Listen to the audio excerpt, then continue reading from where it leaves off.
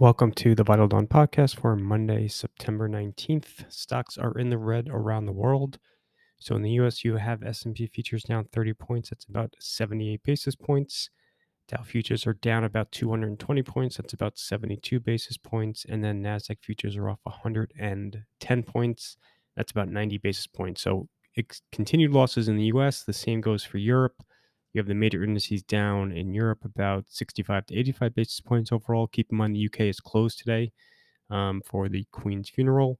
And then Asia also was generally a sea of red. India was the exception. It's up about 50 basis points. And then Japan is closed today. So you do have two major markets closed, Japan and the UK. So relatively thin liquidity overnight, which makes some of the pre-open price action at especially at 5:30 a little suspect, but definitely continuation of the negative, just the negative sentiment that we've been dealing with now in markets for a while. Um, as far as incremental news, there's really not much to talk about from the Friday close in the U.S. A couple headlines out of the whole Russia-Ukraine situation. Neither Zelensky or Putin, sound like this war is going to end anytime soon. Ukraine is pressing ahead with its counter assault, and then Putin on Friday, suggested that Russia has barely even begun to fight, which clearly is delusional. But again, the rhetoric from both sides suggests that they're neither is really looking to wrap this up anytime soon. Um, he did have an interview with the Home Depot CEO Friday night on CNBC. Somewhat encouraging, just in that his tone doesn't seem to be changing all that much from the recent earnings report out of that company, which is mildly encouraging given what we saw out of FedEx, last week, which was obviously a disastrous earnings update. Otherwise, though, it's kind of just more of the same. A lot of concern, anxiety ahead of this week. You're going to have at least 11 central bank decisions this week.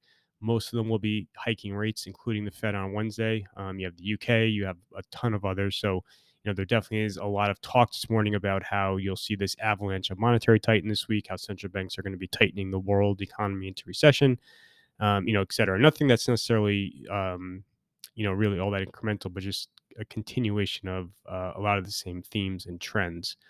Um, and then, like I said, that's kind of the only thing this morning to really talk about. The fact that you don't have a lot of incremental news, the fact that it is very thin liquidity so far this morning, makes again some of the pre-morning price action suspect, but certainly a lot of fundamental reasons to be concerned.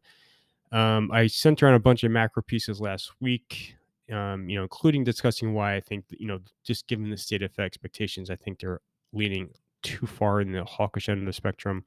All that being said, though, I think the market ceiling, which had looked like it was, above 4,300 just a week ago, I think you now have to lower that just given the earnings backdrop.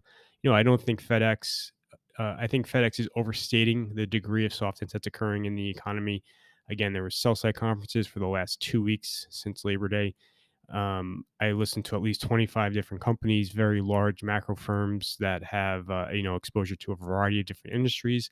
No one was anywhere near as cautious as FedEx, but you did have Dow Chemical, you had Eastman Chemical, you had Electrolux. A bunch of companies have taken down guidance, and then you also had Adobe, which, in addition to that deal, which nobody likes, also had a relatively underwhelming earnings report. So clearly, there are some cracks in the earnings facade forming, and that creates, that's going to create headwinds for earnings numbers. And then, given the continued rise in rates, that's going to lead to further multiple compression. So, you're probably talking now as far as a ceiling in the market at maybe 4,000, if not lower, which doesn't point to very strong upside potential from here.